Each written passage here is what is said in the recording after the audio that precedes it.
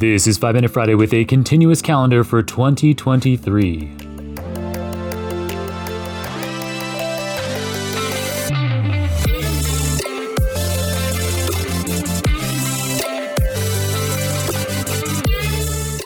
Well, another year, another continuous calendar from us here at Super Data Science. Back in episode number 482, which aired in June 2020, I provided an introduction to the continuous calendar format, a calendar format that I personally find vastly superior to the standard weekly or monthly calendars. And then, exactly 100 episodes ago, in episode number 542, I provided a continuous calendar for 2022. Well, now we've updated it for 2023.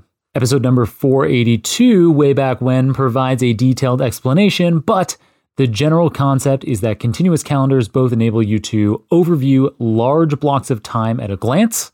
I, for example, can easily fit 6 months on a standard piece of paper.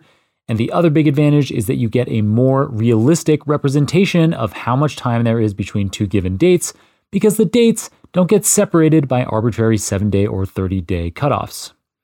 The way continuous calendars work so effectively is that they are a big matrix where every row corresponds to a week and every column corresponds to the day of the week.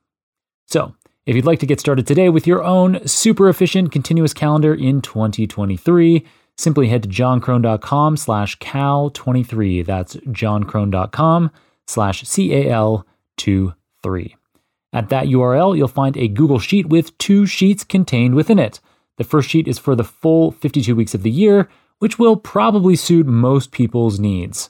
If you elect to print it on a standard US 8.5 by 11 inch piece of paper, it should get split exactly so that the first half of the year is on page 1 and the second half of the year is on page 2.